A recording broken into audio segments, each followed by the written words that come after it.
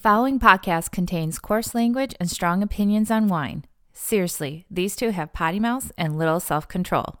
Listeners, you've been warned.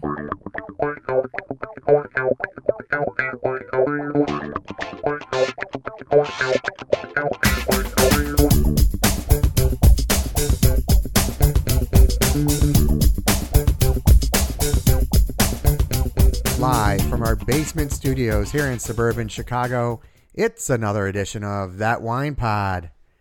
I'm Pete, and sitting across from me, my co-host, the Muscadet Messiah, Vino Mike. Hello, everybody, and welcome to That Wine Pod. I'm pretty sure what I just said is sacrilegious. That's all right. My last name, Matanti, has been transformed into many, many different iterations, including Methuselah, which is the size of a wine bottle, actually. It is. So it kind of ties in a little bit. But And an old dude from the Bible. someone along, a little religious tie in there, had nothing to do with that. Just someone didn't want to say Matanti and deemed me Methuselah, which turned into the nickname of Thews or Duthus. Interesting. But now we're at TMI. I'm glad it didn't turn into meth. So that's, You almost got it if you're the Methuselah of Muscadet, right? yeah. Well, and a lot of those big bottles are named after biblical, like Nebuchadnezzar and Jeroboam. I think those are all biblical. I think. Yeah, don't ask me. I don't know. I'm not sure. It's been a while. Nebuchadnezzar, I think of the Matrix, right? Wasn't that the name of their ship or something? Oh, yeah, look at that. I'm not going to Google this. Somebody, I'm sure, will tell us if I'm right or completely off base. Yeah, definitely call us out, people. Call us out. We're just here shooting the breeze, shooting the shit sometimes, and whatever comes out. Oh, yeah. I make up most of my wine knowledge on the fly anyway. Exactly. So and listeners have noticed that. It's been in reviews that, they realize I don't know shit. It's okay. It's all good. I love it. I love it. It results in a definitely a fun conversation and back and forth, and it's great, like, not having script and just you definitely throw in some excellent comments along the way to, like, it makes me think about wine in a different type of manner as well. So yeah, absolutely. We do this because we love talking about wine and we're friends, and I learn a lot from you. Somebody can learn maybe one or two things from me, but the point of the show is to be fun, entertaining, and relaxed, not snooty and putting my nose in the soil or something, right? Like, it's all right. And frankly, Mike, it's free. If they don't want to listen, they don't have to. It is, man. This is our show. Feel free to pay my bills. I have no problem with that, but tips, gratuity, right? Donations, all we of need it. a tip jar just like sitting out on the desk. Or virtual. Nobody's coming in. Yeah, maybe I can look at adding that to our website or something. Even if it's like 5 cents, 10 cents, or something. Well, as we get vaccinated, maybe we can invite in a listener or two for a studio audience. Hey, all right. Yeah, they can come on over and. We'll have some fun. Start opening up. Absolutely. I know a few people have reached out and they would enjoy it, and so would we. So yeah, keep that in mind. So where are you going tonight? Some rando that I listened to his podcast asked me to come over to his house. I figured, why not? In the basement. Oh, dude. Well, anyway. Yes. You came swinging for the fences today with what you brought. Yeah, baby. I'm thirsty. This is why you are the Messiah. And I was kind of thinking, Pete, that, so we've done some episodes.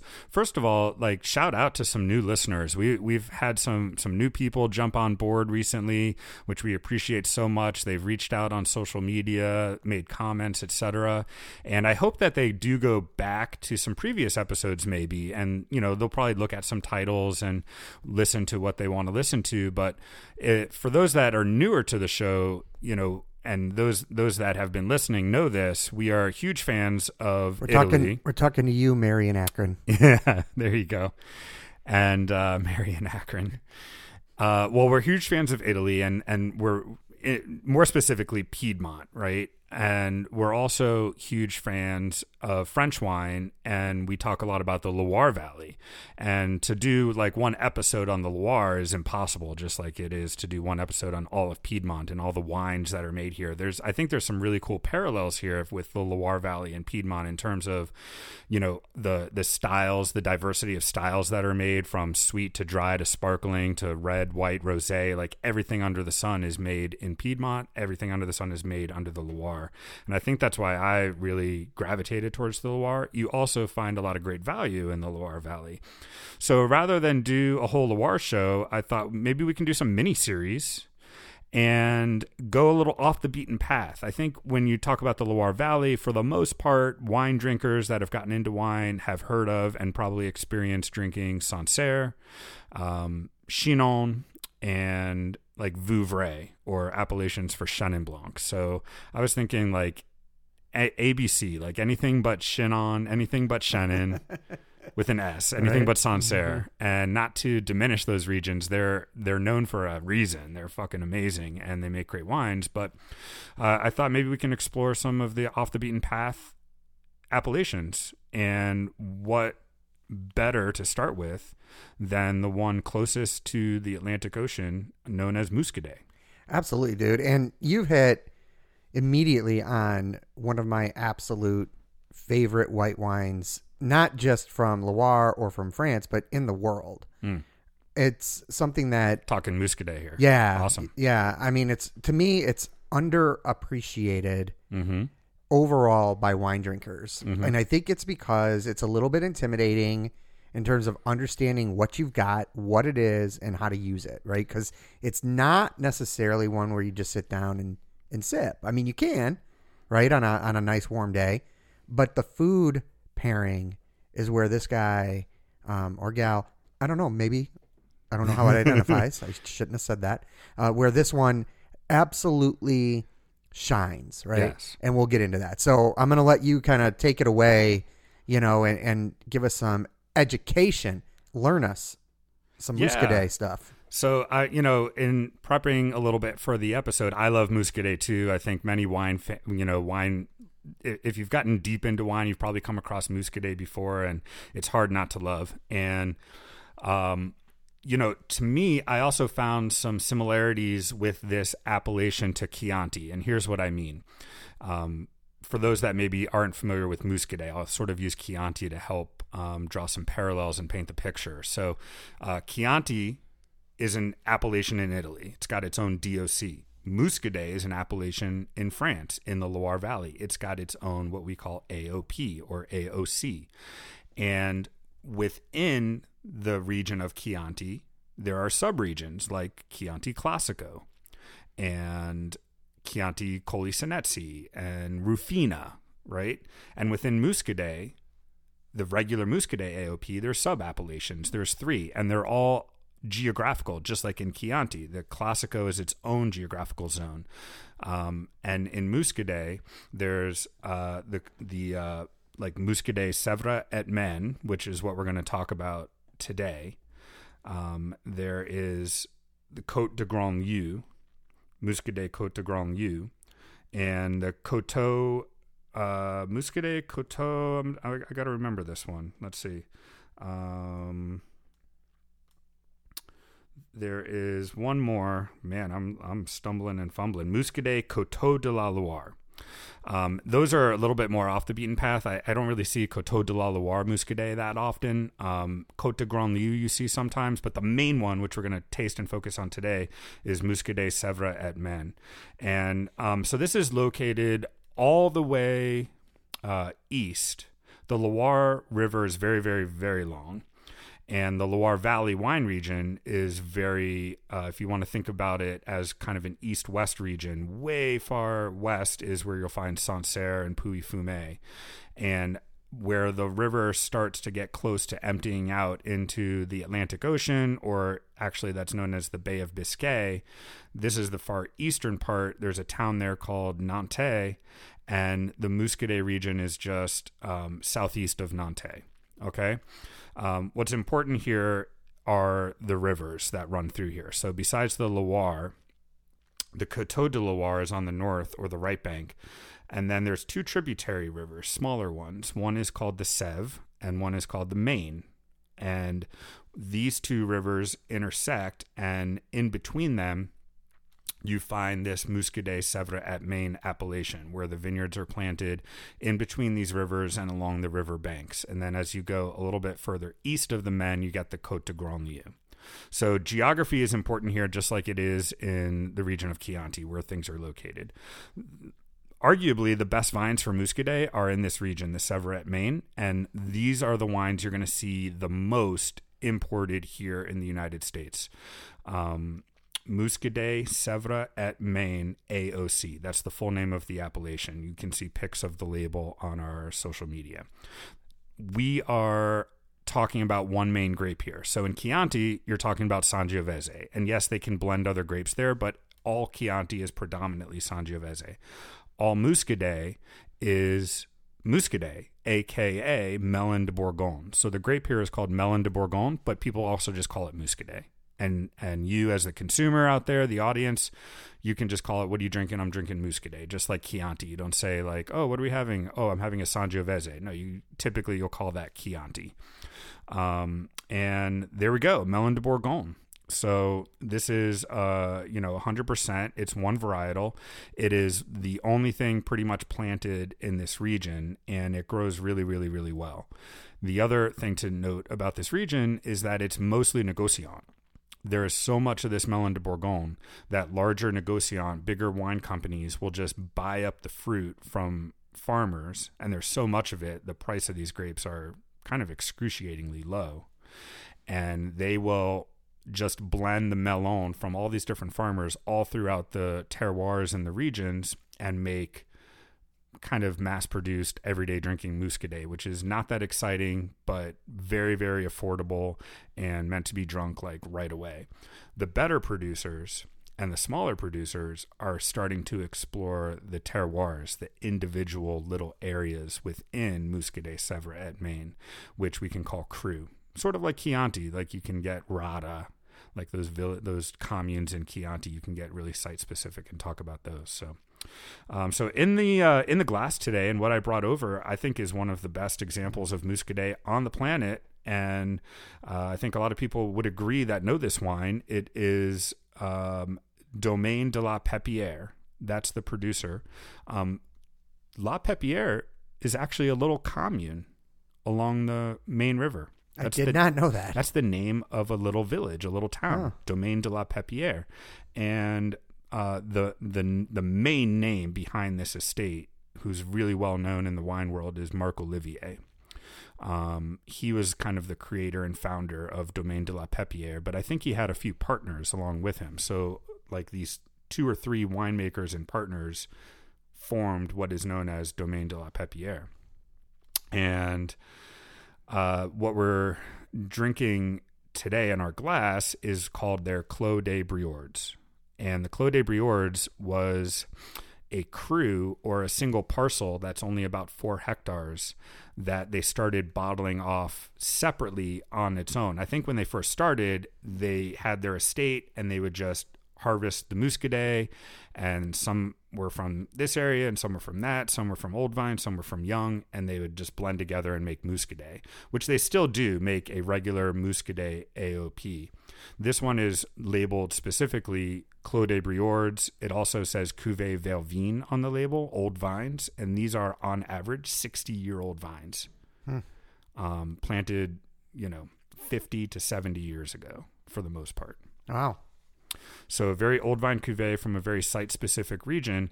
And what's really interesting to me about this is the different soils that they've gotten into and the different aspects that some of these winemakers like Domaine de la Pépinière have gotten into, where this is actually a very granitic area.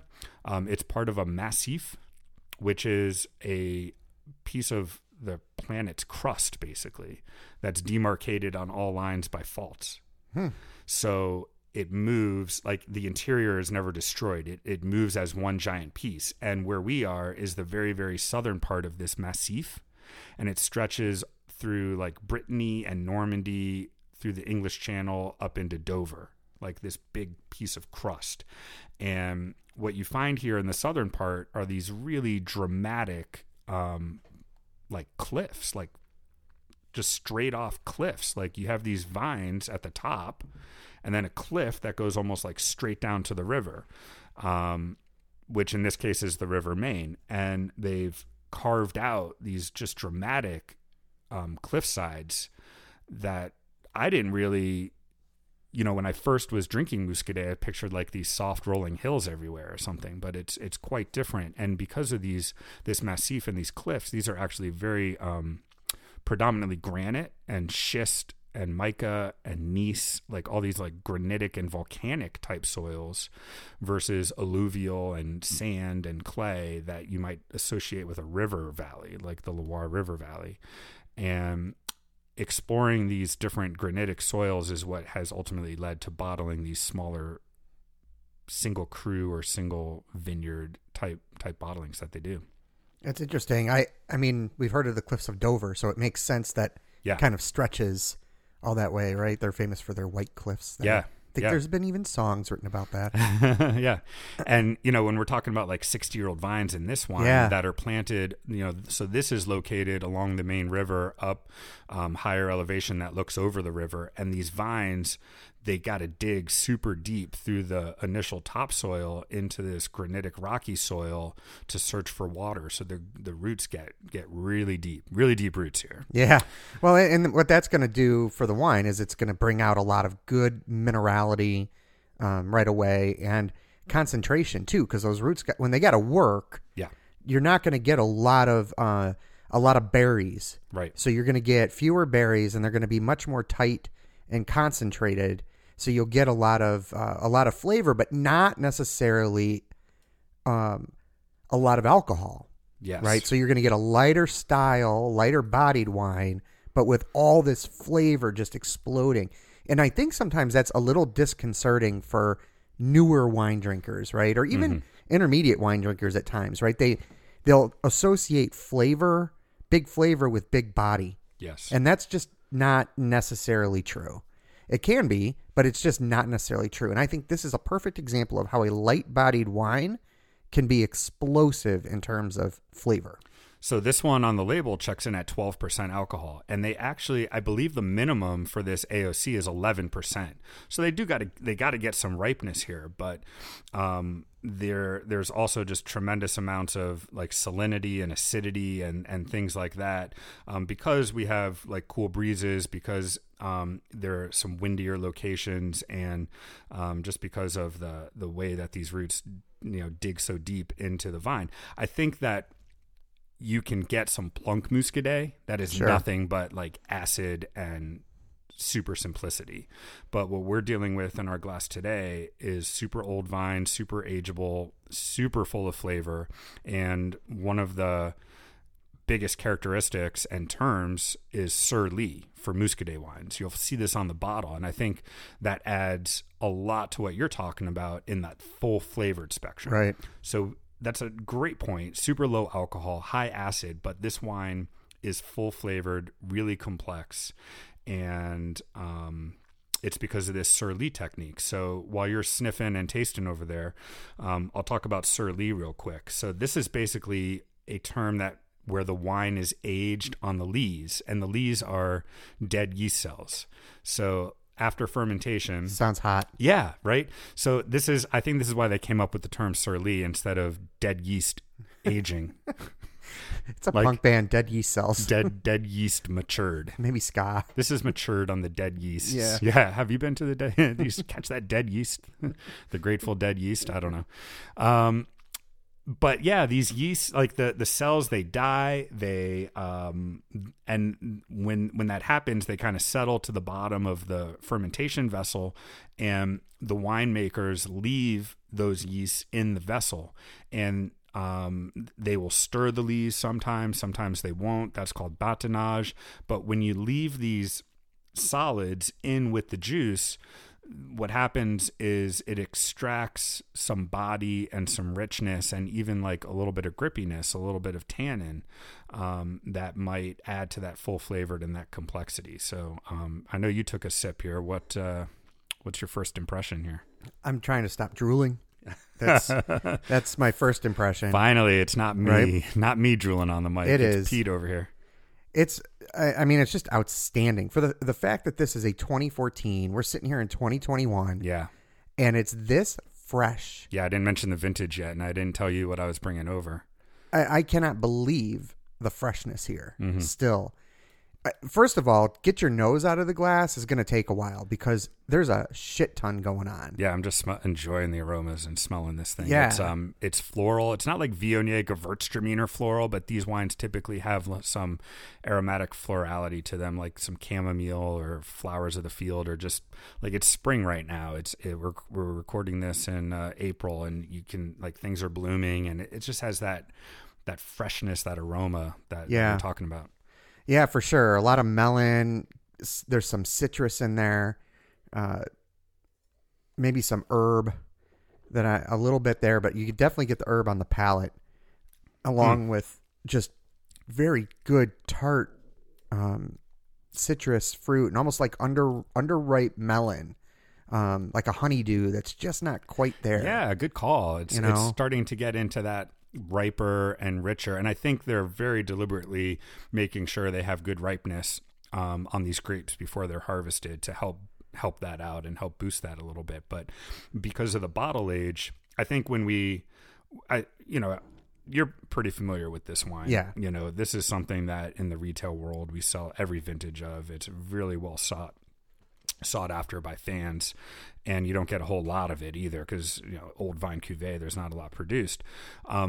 My point being that we've tasted this wine together and separately on multiple occasions when it's first released, right, when it's really young, and then you're going to get brighter citrus, right, and who knows, maybe even a little bit of tropical fruit, more like crunchy fresh apple, pear, those types of things. But I can't remember when I picked this up, Pete, but it was probably like 5 years ago, and just threw these in the cellar because I know how age-worthy they are, but I've never done it. So, I threw a handful of these bottles in the cellar, and this is the first one that I'm checking in on at about 6-7 years old. And it's kind of cool to see that fruit component turn into more of that honeydew and that concentrated, but it's so fresh and lively, and you can just taste the minerality is just in spades here. And I don't know, I think this is a baby, I think so too. I mean, there's like a salty finish that is so alluring. Yeah. I mean, it's really incredibly well done. Yeah. I mean,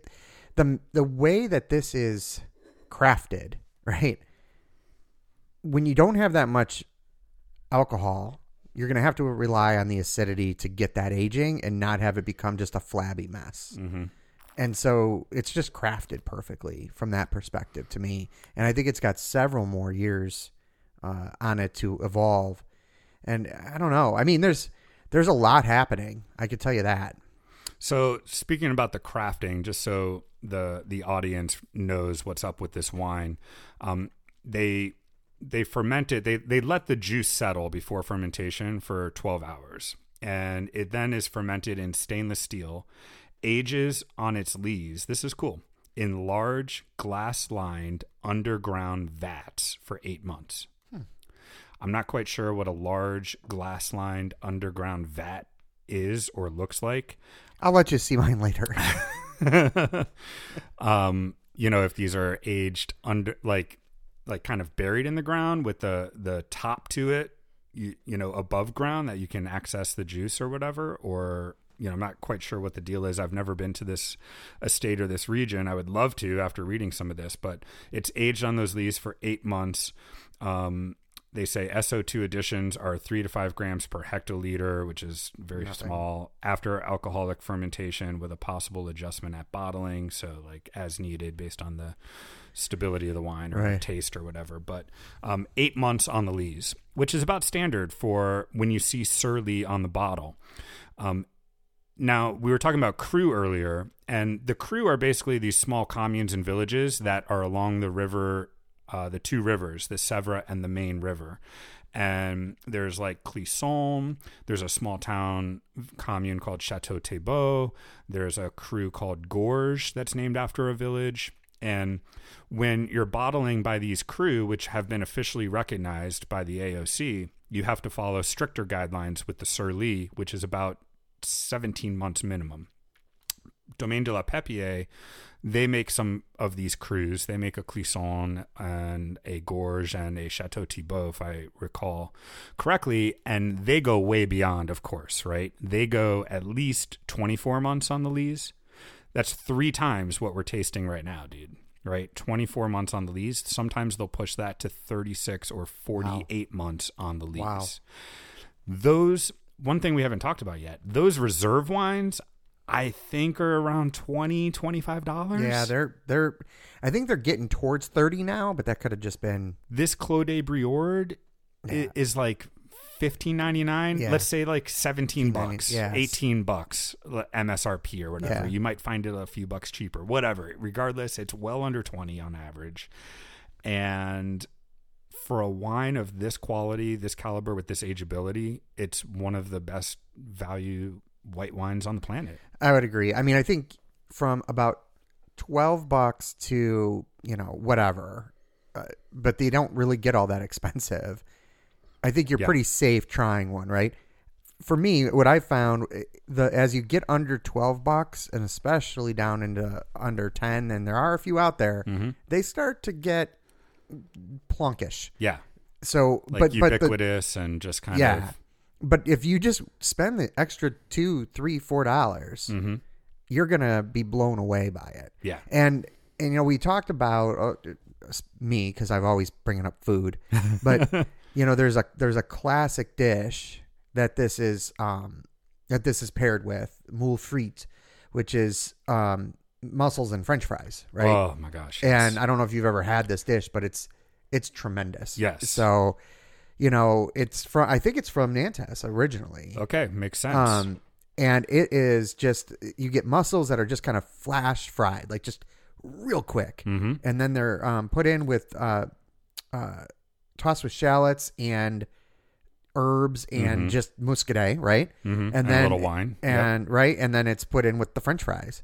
And oh man, maybe a little garlic aioli on top to finish it sometimes, or off on the side to dip the fries in or something. Yeah, but that reminds me of 2019 going off to see fish in Colorado. Met my buddy picked me up, who's a fan of the show. Shout out to Eddie here, and we went out to a nice little lunch.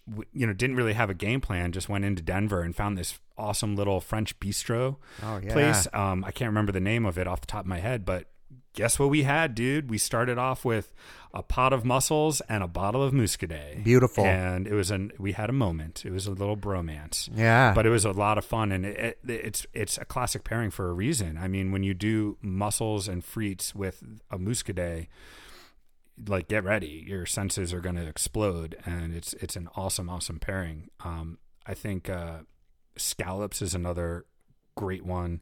You can do your classic seafood tower, of course, like you can do chilled seafood with muscadet. Well, oysters and muscadet, to me, I like it more than champagne and oysters personally. Yeah. It's my favorite pairing with oysters on the half shell. I actually had it one time with this barnacle dish, and it was very good.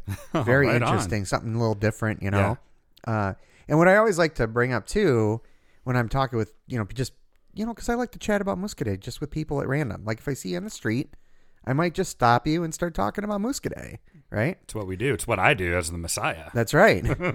Well, and I'm a disciple, so that's why I do that.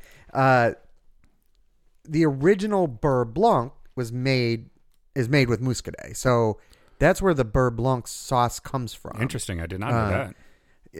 And if I'm wrong, any chefs out there, if I'm wrong, let me know. But I'm pretty sure about this one. I watch a shit ton of Top Chef. OG Beurre Blanc. Now it's like use whatever. Yeah, do whatever. Right? But I'm talking wine. OG. Yeah, all the way back in the day. Mm-hmm.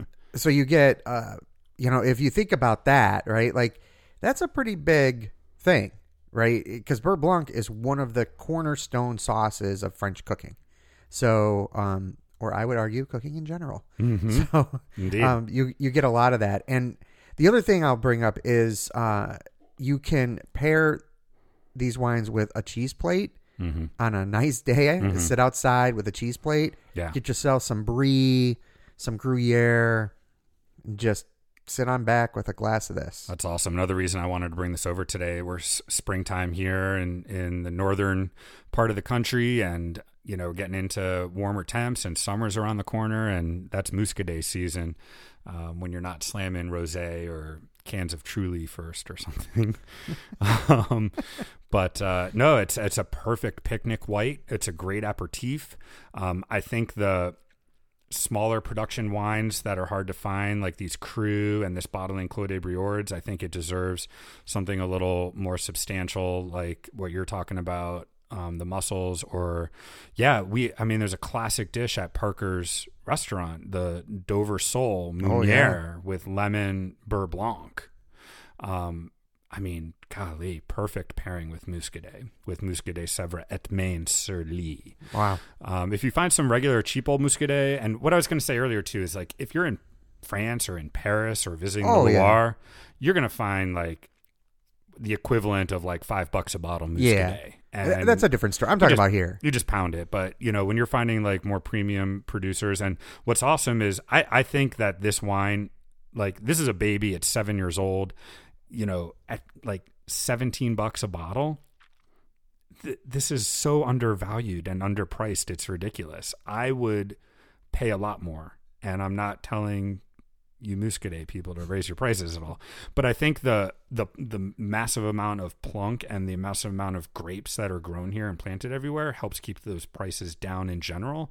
And so far, like, no one winemaker has gone way off the reservation and is like, here's my Muscadet single vineyard, and I'm going to sell it for, MSRP $50 a bottle. Just no one has done that. So it's coming.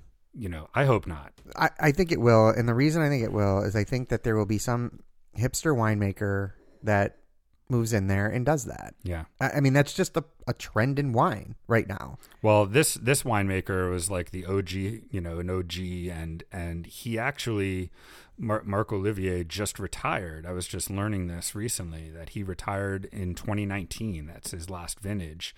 And there are two...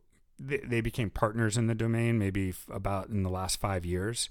They have taken over. I don't know much about them, so I'm not going to go into that. But at least this estate is in really capable hands, and it's also been imported since the late 80s by Dresner. It's a Dresner selection, so that's still in the hands of imported by Dresner.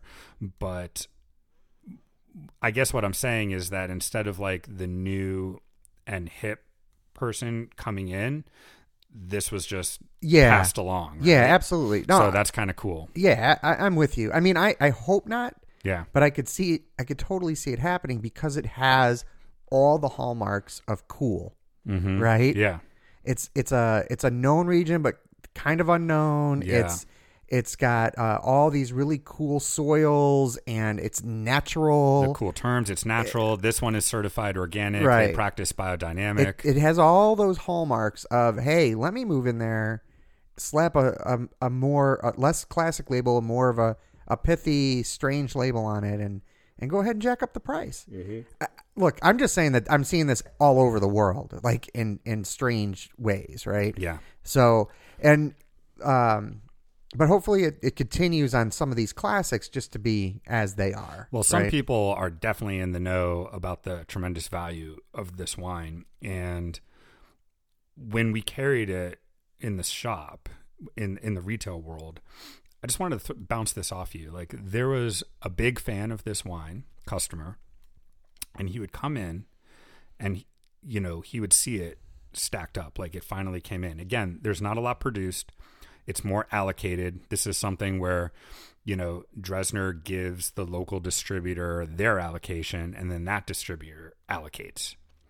And, maybe we would get, as a chain, like 20 cases. Yeah. At the most. Right. I was going to say, that's a good year. That's a good year. So not a whole lot, especially since it's like retails for, inexpensive. And so this person would come in and just say, I'll take all of it. Very common, right? What, I'm like, from the business side, that's great. You turn over a SKU real quick. and like as an independent just business thing, you get this big sale, the wine is in and out, whatever. But there was always like a part of me that just, kind of broke my heart a little bit. And who was I to stand in the way of anyone? And it wasn't my business anyways, right? Like my company to make any sort of, so what's your take on that? It's a difficult call. Because you want to spread the love on wines like right. this. Well, that's what I was when going to say. When they're $18, especially when you can, hey, you've never had Muscadet, try this. Right. And like now you've got someone new on board with these great wines. Right. Well, I mean, it's a pretty classic business problem. I mean, I could make a case either way. You're going to make one person happy, or you're going to make maybe 100 people happy, right? You've got that dilemma, but also $1 in hand is worth way more than $1 you're waiting for. Yeah. That real estate that the wine was on is worth money. Right. You could turn the next wine, hopefully, right? I think that for allocated wines, I think you can easily make the case like, hey, I'll sell you no more than 4 cases of it or something, right? I think that you can make that case pretty easily. If it was my store, I probably would. I would talk with them, right, about it and say, here's what I can do. Mm-hmm. And my guess is they'd be understanding. And that's the problem with like the bigger stores, even though the one we worked at isn't like a massive chain like a Binny's or certainly a Costco, but it's not a one person shop, right? You still have multiple people, multiple employees from full-time to part-time, and people just come in the door whenever, right? So it's like to have, you need to definitely have someone that has that relationship perhaps and say like, here's what we can do for you. Right. But at the same time, you don't want to rock the boat or make them feel like. Yeah. I mean, I would talk with them, right? I mean, if you're an employee, you've got to just sell the wine. I mean, your job's to sell wine. That's it. Right. Unless there's something on there that says no more than, mm-hmm. And you're seeing that more and more as you go into even large stores, no more than 1 bottle of this bourbon, no more than 6 bottles of this wine. And that's okay. Now, the problem is they can just walk out the door, come back in, buy another. Yeah. Like I understand it to a point, but that's why I think a talk would be good. Like, hey, I'll give you 4 cases a year. If I get 4, you get the 4. If I get 12, I get to keep 8 to sell. Yeah. Right.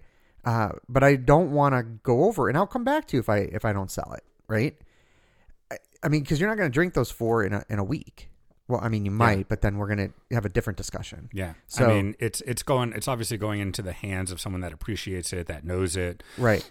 Well, in this case, yes. Right. And we could talk about this another time, but in cases of something like Domaine de la Romanée-Conti, that's maybe going into a collector's hand to flip eventually, not somebody that appreciates it and it's super rare, right? Different price points, understood. Yeah. But there are, in this case, you're pretty sure they're not flipping Muscadet, right? Yeah. So that's, I mean, I don't know. I think it's a good discussion, and it's something that I hope that nobody would get upset about. Right. But I could totally see somebody getting upset about it. I mean, I've never had a problem when I've told somebody like, look, I can do this and here's why. I mean, they almost get it every single time. I don't think I've ever lost a customer by having a talk. Yeah. Right. So I don't know. It's interesting. And I would recommend to our audience, grabbing 6 to 12 bottles of this wine. So, absolutely, going with like 48 bottles, hopefully that customer is satisfied. Yeah, I would hope, right? That's a lot. But this is definitely, for the price point, this is a wine that when it comes out, buy a case, bury it in the cellar. Right. Maybe try a bottle when it's young, right? Then the next year, same thing. Buy a case, bury it on top of the first one, et cetera, et cetera. Before you know it, you can start popping some verticals of this wine. You can after inviting us over for giving you the idea, right? And stretch it out as far as you can. I can't remember how many I bought of this, dude, but maybe like 6 bottles or something like that. Well, I appreciate you sharing one because it's unreal, dude. Of course, it's my pleasure. This is a lot of fun to taste these on the show, and it's just an amazing experience for me to share with you and just to get to talk about this on the pod. So, but this is just one of those like under the radar, really awesome treasures, like diamond in the rough almost kind of a thing. I would agree. Yeah. Where I don't know. 20 years. Like, this is a 20-year wine. I think it could be. I think it's interesting that a wine of this price could be, and it's not seen that way by the critics. The critics typically don't give these any more than 8 to 12 years in terms of their window to drink. I haven't seen a Muscadet in the top 10 of a top 100 list yet. Yeah, right. And so, I mean, I definitely would talk about it and or try to get that many and lay them down. And guess what? Just try, right? Just keep. I mean, if you've got 12 of them, you could drink it over a 12-year span, bottle a year, if you can resist, right? Yeah. But or even 2 bottles. I mean, over a 6-year span. I mean, that's pretty cool. Yeah. So, one last thing I want to bring up before we wrap up. You will see this grape around every once in a while outside of the Loire, specifically in the Pacific Northwest of the United States. You will see it like Washington, like Puget Sound, typically area, or in the Willamette. Bow and Arrow, small winery in Oregon. They do a Melon. Right. They're going to label it as Melon. Yeah. Right. Yep. And man, if you are blind tasted on that and you call Muscadet, that's all good. Yeah. That's all good if you think that's French, because they do an awesome interpretation. Right. And they are a like Loire. How do I say this? You know, they're highly influenced by the wines of the Loire, and they want to do that style in Oregon. So like Pinot Noir is a Loire Valley grape. Right. Cabernet Franc is a Loire. Malbec or Cot is a Loire Valley grape, and Bow and Arrow does a lot of those. Right. But yeah, that's a great point. I didn't think about outside of this little small region of Nantes. Yeah. Where the Loire empties out into the Atlantic. That I mispronounced that earlier. You can, okay. Yeah, it's all right. Maybe it's Nantes. I think it's Nantes. I have no idea. I did take French in high school. I know little pronunciations. Yeah. Yeah. So I mean, and I wanted to bring that up. Pacific Northwest, though. Yeah, right. I wanted to bring that up because the reason that it works up there is because you get these cool sea breezes, right? So you're getting in those areas, you're getting these cool breezes that are salty, and that grape almost needs it to kind of finish its life off, to give you everything it's got, right? I remember having one from Van Duzer years ago. Right on. Cool. And again, they are making Loire at Van Duzer. They're making very Loire and Burgundian type wines. Yeah. In general, right? Much lighter and not as extracted. And so this is named after the Van Duzer corridor, which I believe has its own AVA now. It does, yeah. Based on this really cool climate that it has. So that's interesting. I didn't even know that they were doing one. Doing the dues, baby. You know, Oregon is becoming, or already has become, like the next, like there's Piedmont, Loire, and Oregon. Yeah. Like, you know, like everything under the sun, tremendous value, and delicious wines.